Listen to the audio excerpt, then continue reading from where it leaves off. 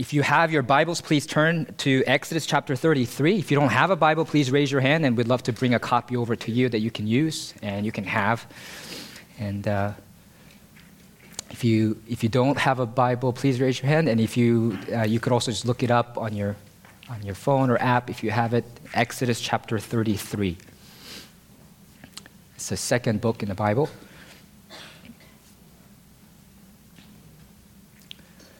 We're going to go through verses 1 to 23.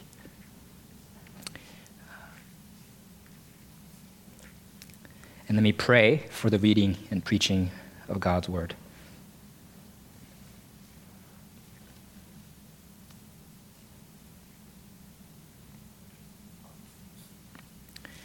Heavenly Father, we ask you this morning, as Moses asked you many years ago, show us your glory. Reveal your goodness. How gracious you are. How merciful you are. So that as we sinners gather before your throne, we might be assured because of what Jesus has done on the cross, of your favor, of our acceptance, our status within your household. Assure us of that this morning from your word. In Jesus' name we pray. Amen. If you are willing and able, please stand for the reading of God's word from Exodus 33.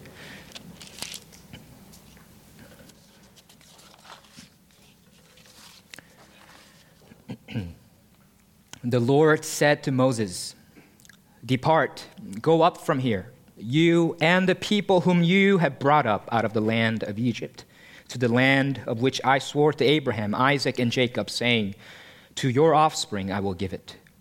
I will send an angel before you, and I will drive out the Canaanites, the Amorites, the Hittites, the Perizzites, the Hivites, and the Jebusites. Go up to a land flowing with milk and honey. But I will not go up among you, lest I consume you on the way, for you are a stiff-necked people." When the people heard this disastrous word, they mourned, and no one put on his ornaments. For the Lord had said to Moses, "Say to the people of Israel, you are a stiff-necked people.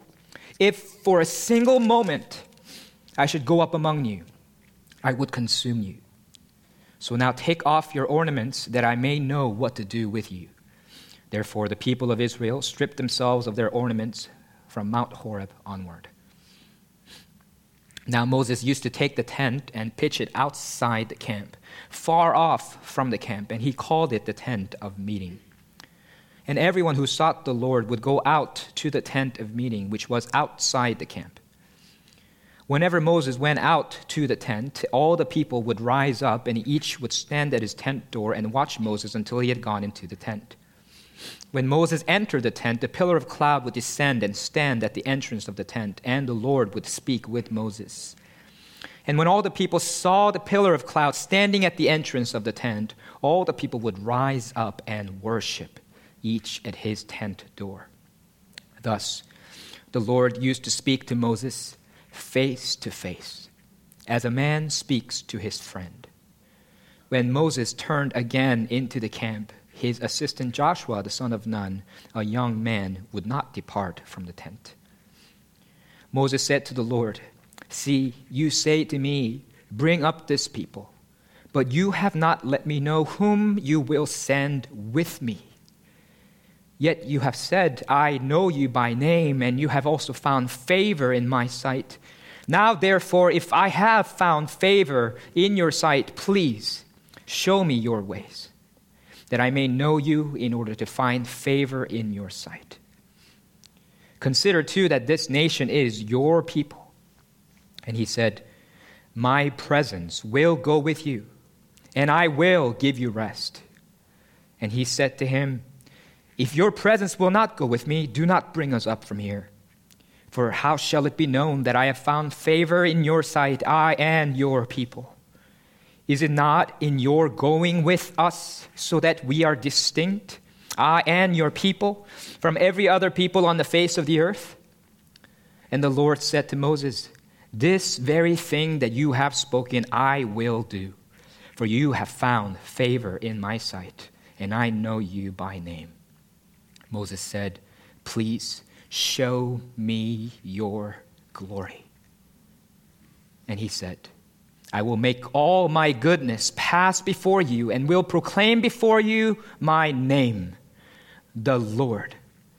And I will be gracious to whom I will be gracious, and will show mercy on whom I will show mercy. But," he said, "you cannot see my face, for man shall not see me and live."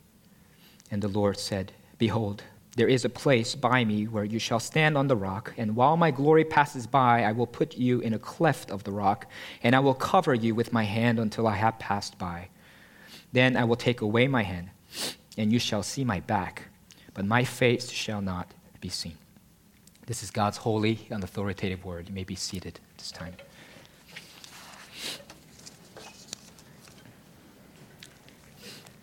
In 2 Samuel 13-14, David's son Amnon falls in love with his half-sister Tamar and uses cunning to bring her to his bedchamber, and then violates her and sends her away so that she lives as a desolate woman in her full brother Absalom's house for the rest of her life. Absalom, her brother, full brother, on account of this, hates his half-brother Amnon, and he eventually murders him. Fearing punishment for his murder, Absalom flees to Geshur and lives there in exile for 3 years. After that, David allows his son Absalom to return to Jerusalem, but even after 2 full years in Jerusalem, Absalom is not allowed to come into the king's presence to come see his father, King David. So imagine yourself in Absalom's shoes here. Even though your father and king has shown you mercy by inviting you back to the capital, he has not fully forgiven you. He refuses to see you. You're no longer exiled, but you're still estranged from your father, and you live with the lingering feeling of his displeasure every day. This eventually is too much for Absalom, and he demands, "Why have I come from Geshur? It would be better for me to be there still. Let me go into the presence of the king, and if there is guilt in me, let him put me to death." He's saying, "I'd rather die than to be estranged from you in this way." Some of you can probably relate to that feeling of estrangement. Maybe you wronged your friend or a family member. You said something hurtful, or you betrayed them in some way. And knowing this, maybe you acknowledged your fault and you tried to make amends. And your friend accepts your apology, but your relationship is still not what it used to be. Maybe the way they look at you has changed. Maybe the way they speak to you is different, their tone. There isn't the same level of affection and intimacy. There's an invisible barrier, a distance. It feels like they are tolerating you, but they don't seem to enjoy your company. It's not a good feeling. And it makes you wonder, can things ever be the same between us again? That's the question that the Israelites are left to ask in their relationship with the Lord God here in Exodus 33. In the preceding chapter, the Israelites made an idol of a golden calf and worshipped it, saying that it is the Lord, Yahweh. And thereby they exchanged the glory of the living God for the image of an ox that eats grass. In doing so, they violated the second commandment: "You shall not make for yourself a carved image or any likeness of anything that is in heaven above, or that is in the earth beneath, or that is in the water under the earth. You shall not bow down to them or worship them." They offended God by misrepresenting him and attempting to domesticate him into something that they can touch, feel, and manipulate to their own liking. How do you reduce the uncreated God, the invisible God who dwells in unapproachable light, whose glory appears in the form of a pillar of fire and smoke, to some image or a statue that we can conceive in our own heads and fashion with our own hands?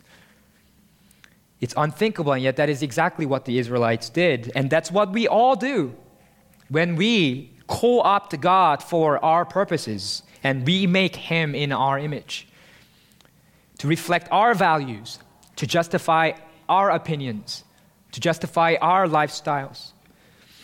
Instead of worshiping the Creator, we have worshiped the creatures, prostrating ourselves before money, sex, and power, worshiping other gods, other people, and ourselves. By their idolatry, the Israelites broke their covenant with Yahweh, and note that this happened right after the establishment of the covenant. While God was giving Moses instructions for the construction of the tabernacle, a tent for Yahweh, the great I Am, so that He might dwell in their very midst, the Israelites prostituted themselves with a golden calf, with an idol. As God says of the Israelites in Jeremiah 31:32, they broke my covenant, though I was their husband. The nation of Israel became, metaphorically, an adulteress by their idolatry. They were unfaithful to Yahweh and broke their covenant vows, and they were left asking, can our relationship with God ever be the same again? That's the question that faces us this morning, and thankfully this passage teaches us that God shows mercy to a stiff-necked people out of His sovereign grace.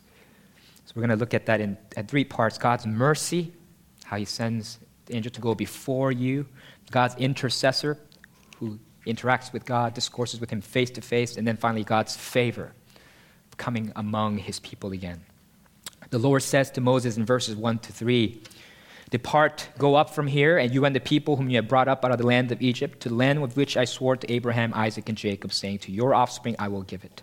I will send an angel before you, and I will drive out the Canaanites, the Amorites, the Hittites, the Perizzites, the Hivites, and the Jebusites. Go up to a land flowing with milk and honey." So far, so good, right? Most of this sounds very good. We were told in Exodus 32:14 that the Lord relented from the disaster that He had spoken of bringing on His people because of their sin. The Lord is being patient, He's being forbearing, and He will not wipe out the Israelites from the face of the earth as they deserved. The golden calf has been burned and ground into powder, and the people of Israel were made to scatter it in the water and drink it. So the Israelites have gotten a taste of their own bitter medicine. Some of them were slain for their idolatry by the Levites. So they're asking, well, so are we good now, God? It seems that way for the most part, based on this few verses that we read. God tells Moses and the Israelites to go to the land flowing with milk and honey. That's the promised land. He promised to send an angel to go before them and drive out the nations who are living there. So some people think that this is kind of a letdown, that God's, instead of going with them Himself, that He's just going to send an angel, kind of a lowly angel in His place, almost like a renowned professor, instead of coming to do the lecture Himself, sending His intern or something like that. But that's not what's going on here, because earlier in Exodus 23, before the Israelites broke the covenant, when God was first formalizing His relationship with His people, He said that He would send an angel before you to guard you on the way and to bring you to the place that I have prepared. So this is not a downgraded promise. It's the same promise that He gave earlier. Furthermore, this is not an ordinary angel, but the angel of the Lord, the one of whom the Lord God said, my name is in Him.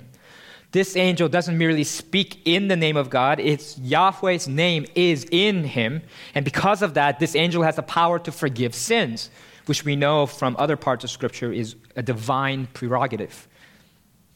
And that's why in Joshua 5:13-15, people worship the angel of the Lord, and the angel doesn't stop it because he is actually a representation of the Lord God Himself, a manifestation of the Lord God Himself.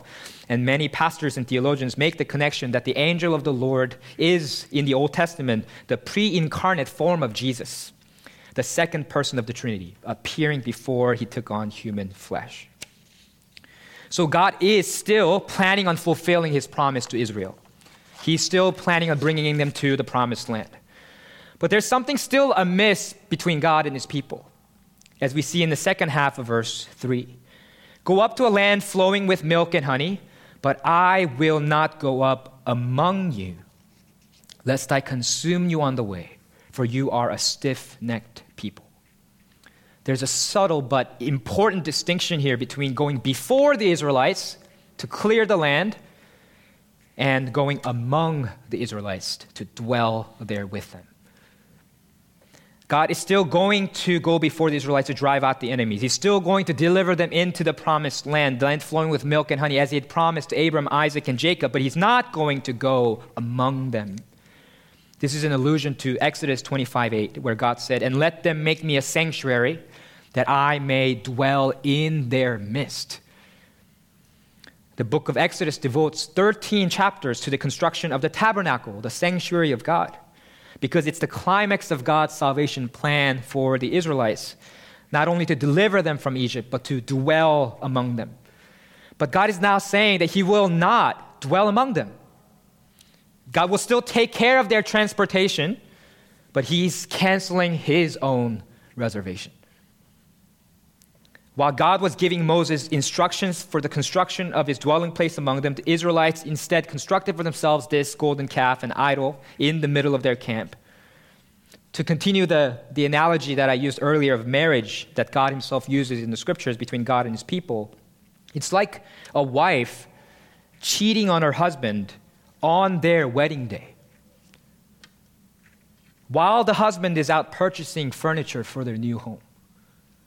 It's the equivalent of what the Israelites did. While God was giving Moses instruction for the tabernacle, right after establishing their covenant, they gave themselves away, prostituted themselves, adulterated the camp. So God says, "I will not go up among you."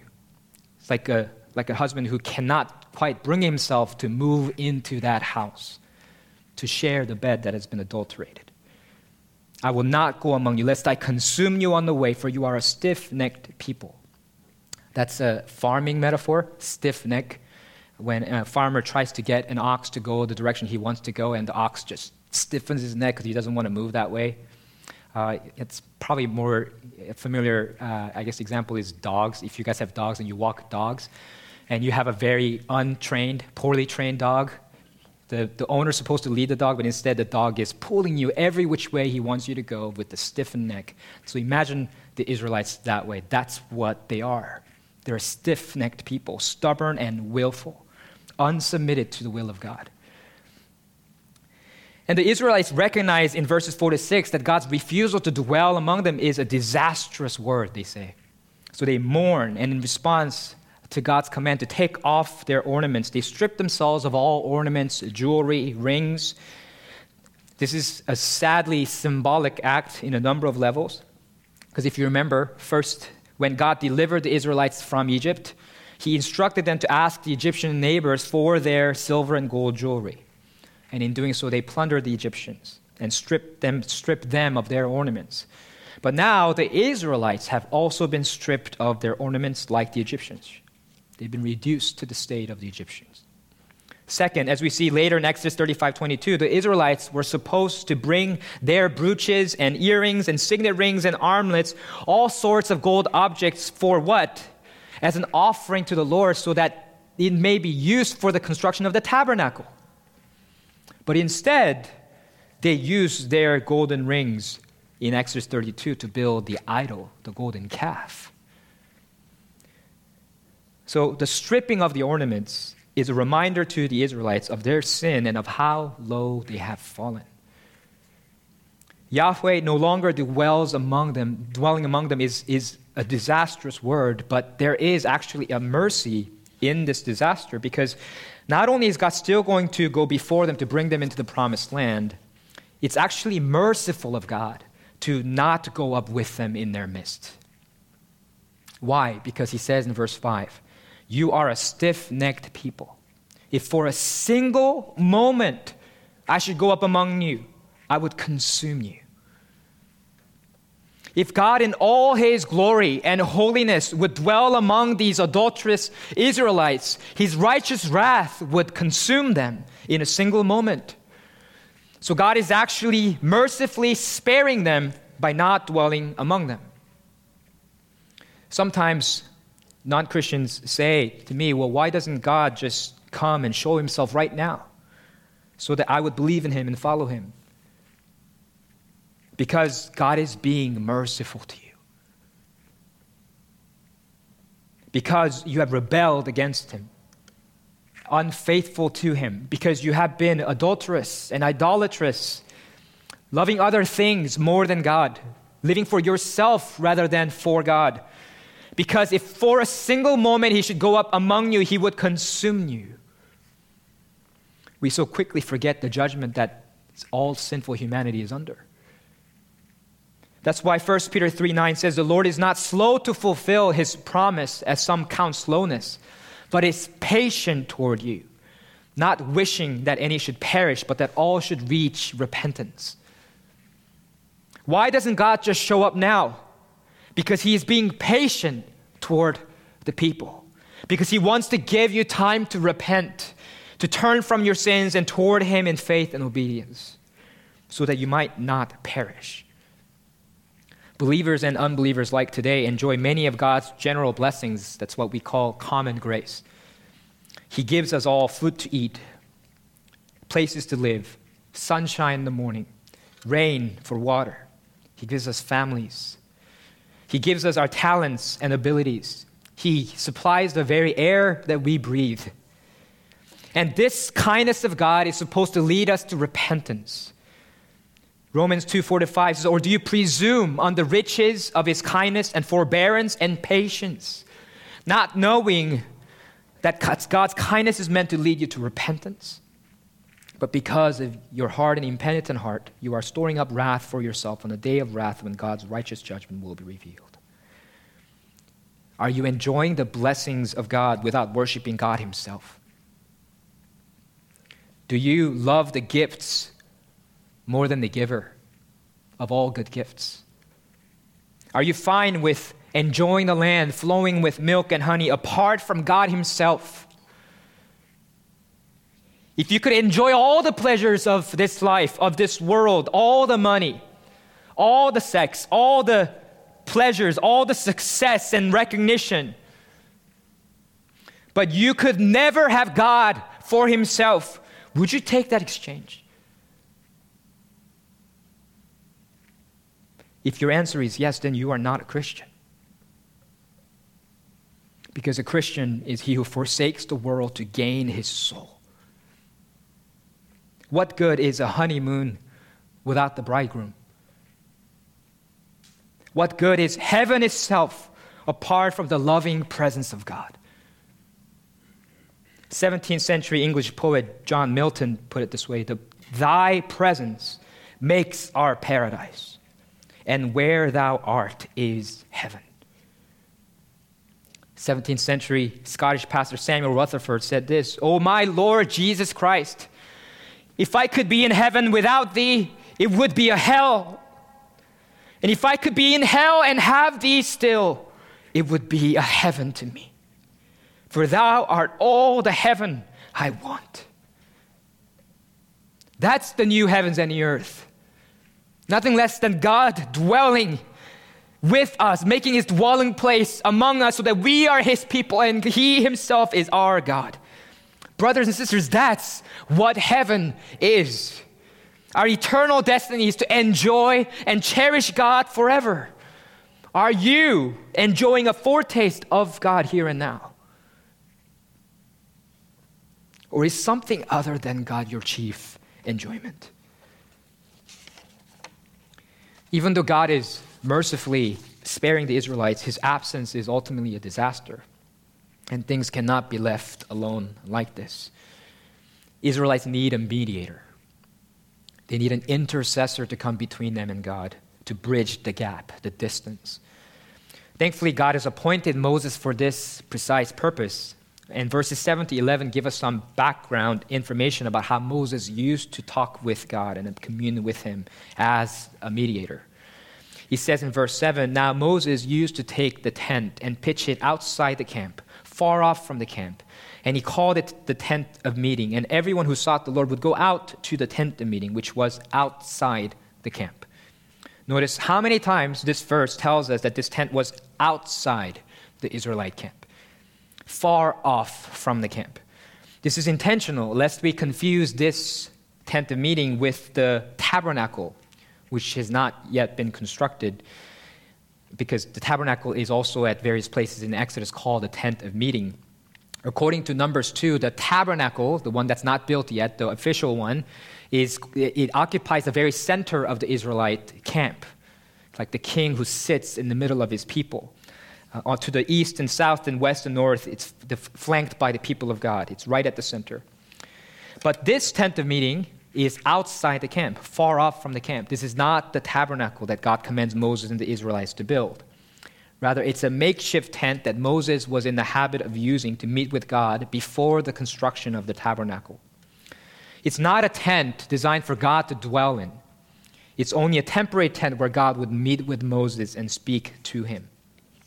And so the mention of this tent here is a tragic reminder of the alienation between God and Israel due to their idolatry. God's plan was to move inside, into the camp, to dwell among them, right at the center. But that plan is scrapped now. Now they're back to the way things used to be. The holy God cannot dwell among a sinful people. So he meets with Moses outside the camp, far off from the camp, away from the defiling sins of his people. But Moses, as God's chosen mediator, enjoyed intimate fellowship with God. It says in verses 9 to 11, when Moses entered the tent, the pillar of cloud would descend and stand at the entrance of the tent. And the Lord would speak with Moses. And when all the people saw the pillar of cloud standing at the entrance of the tent, all the people would rise up and worship, each at his tent door. Thus the Lord used to speak to Moses face to face as a man speaks to his friend. When Moses turned again into the camp, his assistant Joshua the son of Nun, a young man, would not depart from the tent. The pillar of cloud is the manifestation of God's presence. It's a reflection, an expression of his glory. So when the pillar of cloud stands at the entrance of the tent, notice that God doesn't actually enter the tent. From there, the Lord speaks with Moses face to face as a man speaks to his friend. It's a stunning description of Moses' relationship with God. The expression face to face, we have to note here, doesn't literally mean that Moses saw God's face. We know this because later in verses 17 to 20, Moses asks God, please show me your glory. And God specifically tells him, you cannot see my face, for man shall not see me and live. Similarly, in Deuteronomy 5:4, when it describes how God spoke to the Israelites out of the mountain, the fiery mountain in Mount Horeb, it says that the Lord spoke with you face to face at the mountain. Even though we are told earlier in Deuteronomy 4:12 that clearly that they did not see God's form, or they did not see, or they only heard his voice. So clearly the expression face to face is not literal. Rather, it means person to person. It's a figurative way, like when we speak of seeing someone eye to eye. We don't mean that literally you're staring at each other's eyes. Rather, we mean that we're in agreement. So it's a figurative way, face to face here, of saying that God spoke with Moses personally and directly. This sets Moses apart from the other prophets of old. Numbers 12:68, after Miriam and Aaron oppose Moses, rebel against him, God defends his special favor servant this way. He says, hear my words. If there is a prophet among you, I, the Lord, make myself known to him in a vision. I speak with him in a dream. Not so with my servant Moses. He is faithful in all my house. With him I speak mouth to mouth, clearly, and not in riddles. And he beholds the form of the Lord. Why then were you not afraid to speak against my servant Moses? So Moses enjoyed a special favor with God and set the standard really for all the Old Testament prophets. The Israelites have sinned against God and have alienated him, but Moses is a friend of God. Maybe Moses can mediate on their behalf. Maybe Moses can speak to God on their behalf. Verses 7 to 11 are building that suspense in preparation for the verses that follow, and especially chapter 34, 1 to 9, which we'll speak of next week. But will Moses succeed in his intercessory work? That's what we see in verses 12 to 23. Moses said to the Lord in verse 12, see, you say to me, bring up this people, But you have not let me know whom you will send with me. Yet you have said, I know you by name, and you have also found favor in my sight. Moses is here citing God's command to him in verse 1. God told him, go up from here, you and the people whom you have brought up from the land of Egypt. God has told them that while the angel of the Lord will go before them, that he will not go up among them or with them. So Moses is pushing back here in a very deferential way. God, you want me to bring this people into the promised land, but do you really expect me to do that without your presence in our midst? Surely you will send someone to go with me, right? And by this, Moses is implying that he wants Yahweh himself to come with him. Didn't you say to me, God, I know you by name, that you have found favor in my sight? Moses continues in verse 13, now therefore, if I have found favor in your sight, please show me now your ways, that I may know you in order to find favor in your sight. Consider too that this nation is your people. Moses is very ingratiating in his dialogue with Yahweh, as he should be. And he's saying, in effect, if I have really found favor in your eyes, then please show me that what you intend to do. Show me your plans, that I may really know I have your favor. And by the way, please remember that this nation is your people. Remember what God said earlier in verse 1. Go up from here, you and the people whom you have brought up from the land of Egypt. Prior to Exodus 32, God always refers to Israel as my people. And he says, I am the Lord your God who brought you out of the land of Egypt. But after their idolatry, because they set an idol up in the place of God, after that point, and as you can see here, God refers to his people instead as your people, Moses, that you brought out of the land of Egypt. It shows how Israel's idolatry has alienated God so that he's now distant from them. And Moses gently pushes back on this notion. He's reminding God, remember God, this nation is your people, not mine. And God responds favorably to Moses' request to go with him. He says in verse 14, my presence will go with you, and I will give you rest. But the you here is singular. God's saying, I will go with you, Moses, not with the people. It's still a favorable response to what Moses was initially requesting, so Moses is emboldened to press the matter even further in verses 15 to 16. As I read it, please pay attention to the personal pronouns as I read verses 15 to 16. If your presence will not go with me, do not bring us up from here. For how shall it be known that I have found favor in your sight, I and your people? Is it not in your going with us, so that we are distinct, I and your people, from every other people on the face of the earth? So Moses is not trying to confirm his own favored status with God. He's already been assured of that. He's trying to leverage his favored status with God to bring God's favor to bear upon the rest of the nation of Israel. Here is Moses, the man who speaks with God face to face, pleading for God's presence, which literally in this passage in Hebrew is God's face. Moses is saying, God, what distinguishes us from these other nations on earth is not some good piece of real estate. It's not our military victories. It's you, Yahweh, your presence. How else can we know that we have your favor apart from your presence among us? Please go with us. And God remarkably says yes. He says in verse 17, this very thing that you have spoken, I will do, for you have found favor in my sight, and I know your name. This is such a gracious condescension from God. The usual course is for God to speak and then for people to listen and to do what he's told them to do. But here, Moses speaks, and then the king grants his favored servant's request. This very thing you have spoken, I will do. Christian brothers and sisters, this is the privilege that we now enjoy in Christ. Because Jesus made a way for us to be reconciled with God. Instead of being enemies, Jesus said, I have now called you my friends. So we can now approach God's very throne of grace and bring our petitions to Him. And because we are in Christ and we're no longer merely a servant, but in God's Son, we can be assured that God will look upon us with favor. Hebrews 3 tells us that Jesus, the apostle and high priest of our confession, was faithful to God who appointed him, just as Moses also was faithful in all God's house. For Jesus has been counted worthy of more glory than Moses.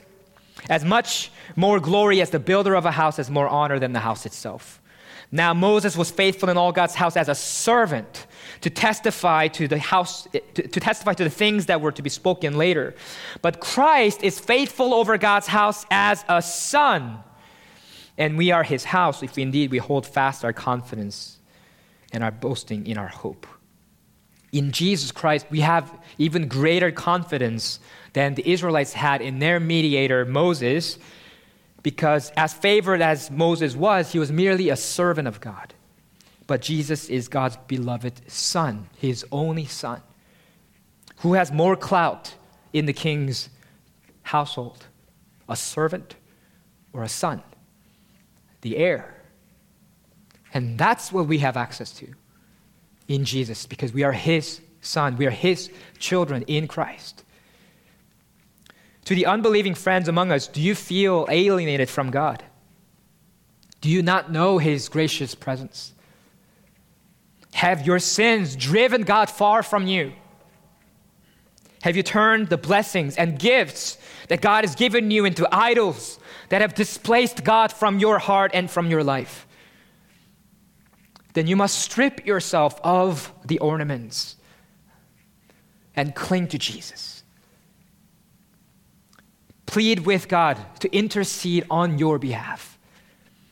If God listened to his favorite servant Moses, then he will certainly listen to his favorite son, Jesus, on your account. You can be restored to the presence of God. You can be indwelled by the very Spirit of God. And many of us here can attest to that reality. You can be forgiven and reconciled to God. You must only turn to Jesus and put all your faith in him. The only reason why God can actually grant Moses' request here and dwell among them again, though they have sinned against him, is because he looks ahead to what Jesus will do, making atonement for the sins of his people on the cross.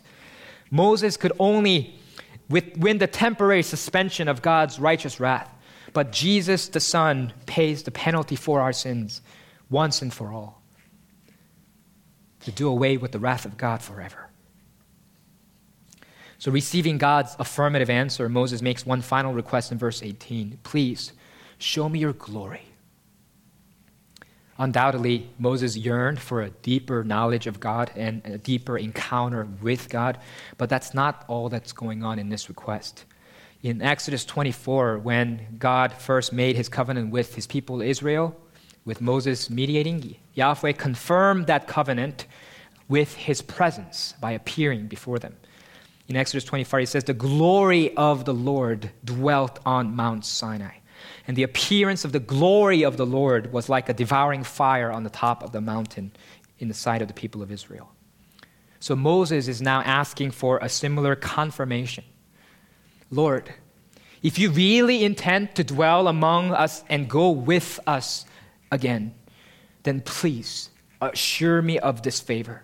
Please show me your glory as you did before, more than the destruction of our enemies, more than the inheritance of land flowing with milk and honey. We want your presence, God. So please show me your glory. And God says in verse 19, I will make all my goodness pass before you and will proclaim before you my name, the Lord. And I will be gracious to whom I will be gracious and will show mercy on whom I will show mercy. This is an astounding revelation. What does the glory of the Lord consist of? It's his goodness, his graciousness, his character. And God proclaims his name, which represents his identity, who he is. And his name is the Lord. And when you see that name in all caps, it stands for his name, the proper noun, Yahweh or Yehovah. In the Hebrew, it means I am who I am, or as it is given here, I will be gracious to whom I will be gracious, and I will show mercy on whom I will show mercy. Note how that parallels the name I am who I am that God revealed in Exodus 3:13-15. It's saying the same thing, but it's phrased this way here to explain why God is showing his favor to Moses and the Israelites again. Because the Hebrew word gracious, be gracious, is a verbal form of the noun that is translated favor, which is repeated 5 times in this passage. So why does God show favor to Israel? Because his name is Yahweh. I am who I am, who shows favor to whom he shows favor. In Romans 9, Paul speaks of how God sovereignly chooses those who will be his children, just as he chose Jacob rather than Esau, according to his purpose of election, his choosing, so that those who are saved not according to their works or according to their deserts or their worthiness, but according to God's sovereign favor. Not because they did something right, but because God chose them and called them. And then Paul anticipates the people's objection in Romans 9. He says, isn't that unfair? Why does God choose some people but not others? And then to answer that objection, Paul cites Exodus 33:19, our verse here. For, he says to Moses, I will have mercy on whom I have mercy, and I will have compassion on whom I have compassion. So then it depends not on human will or exertion, but on God who has mercy.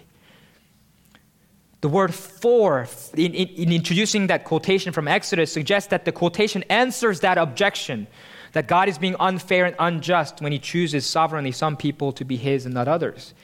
However, at first glance, Exodus 33:19 doesn't seem to actually answer the question, right? He seems to just restate the problem. I will be gracious to whom I will be gracious. I will show compassion to whom I will show compassion. And the reason for that lies in the fact that this is the very nature of God. It's in his very name to act in this way. As we'll see next week in Exodus 34:6, it's in God's very nature, it's part of his name to be merciful and compassionate. But his name also speaks of God's radical independence and sovereignty. God is not an admissions officer whose job is to admit the most qualified students. God is not a hiring manager whose job it is to hire the most qualified candidates. God is a king who appoints whomever he wishes to his service. God is a father who adopts whomever he wishes as his children. In other words, God dispensing mercy to whom he wills is part and parcel of the very name and identity of God. It is part of God's very nature. He is gracious to whom he is gracious, because he is the I am who I am. He is the sovereign Lord who is accountable to no one and subject to no one else's authority. I am who I am means that God never changes. He's the same yesterday, today, and forever. He was and is and will be. God is always true to himself. He's faithful to his character. He never deviates from his purposes. He never changes his will. So why is God favorable toward Israel, despite the fact that they are an unfaithful, undeserving, and adulterous bride? Despite their idolatry and rebellion, because he is Yahweh. I am who I am. And he has chosen Israel, and he has put his name upon them. The name Yahweh is made up of the Hebrew verb to be, and it's related to God's promise earlier given to his people in Exodus 3:12. I will be with you. So how can Yahweh forsake his people, change his mind, and renege on his promise when his name means I will be with you? I will not leave you or forsake you. God shows his favor to his people because he has chosen to show favor to his people. God never reneges on his promises. That God's ongoing favor toward his people depends not on our works, not on our deserving, but on His sovereign purposes, should be a source of great comfort for us as Christians. Because our sins are many, are they not? But His mercy is more. Do we deserve His favor? No, we do not. We do not deserve His favor. But Jesus has come to declare the year of the Lord's favor. We do not deserve to be His people. But God calls us His own. God calls us His people. And He shows us mercy. Why? Because God says, I have chosen you. And I have mercy on whom I have mercy.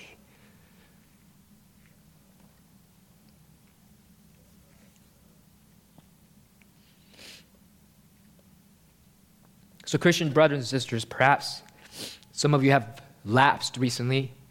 You've backslidden. You're living in unrepentant sin. Maybe you're afraid of turning to God. Maybe you're afraid that He will turn you away. Are you afraid that things will never be the same again between you and God? God says, fear not, for I have redeemed you. I have called you by name, and you are mine. Rest assured in God's favor toward you in Jesus Christ. Because God shows mercy to a stiff-necked people out of His sovereign grace. Let's pray together.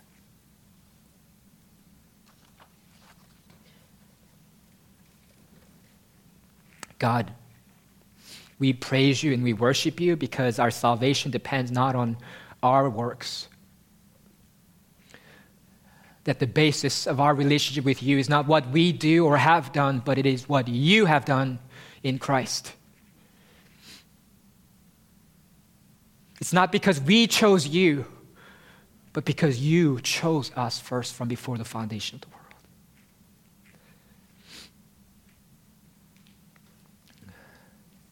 It's not because we loved you first, but because you loved us first.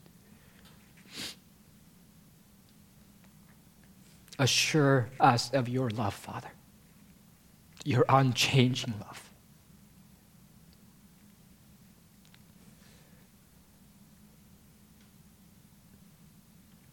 Because you are, I am who I am. We love you. We worship you. In Jesus' name we pray. Amen.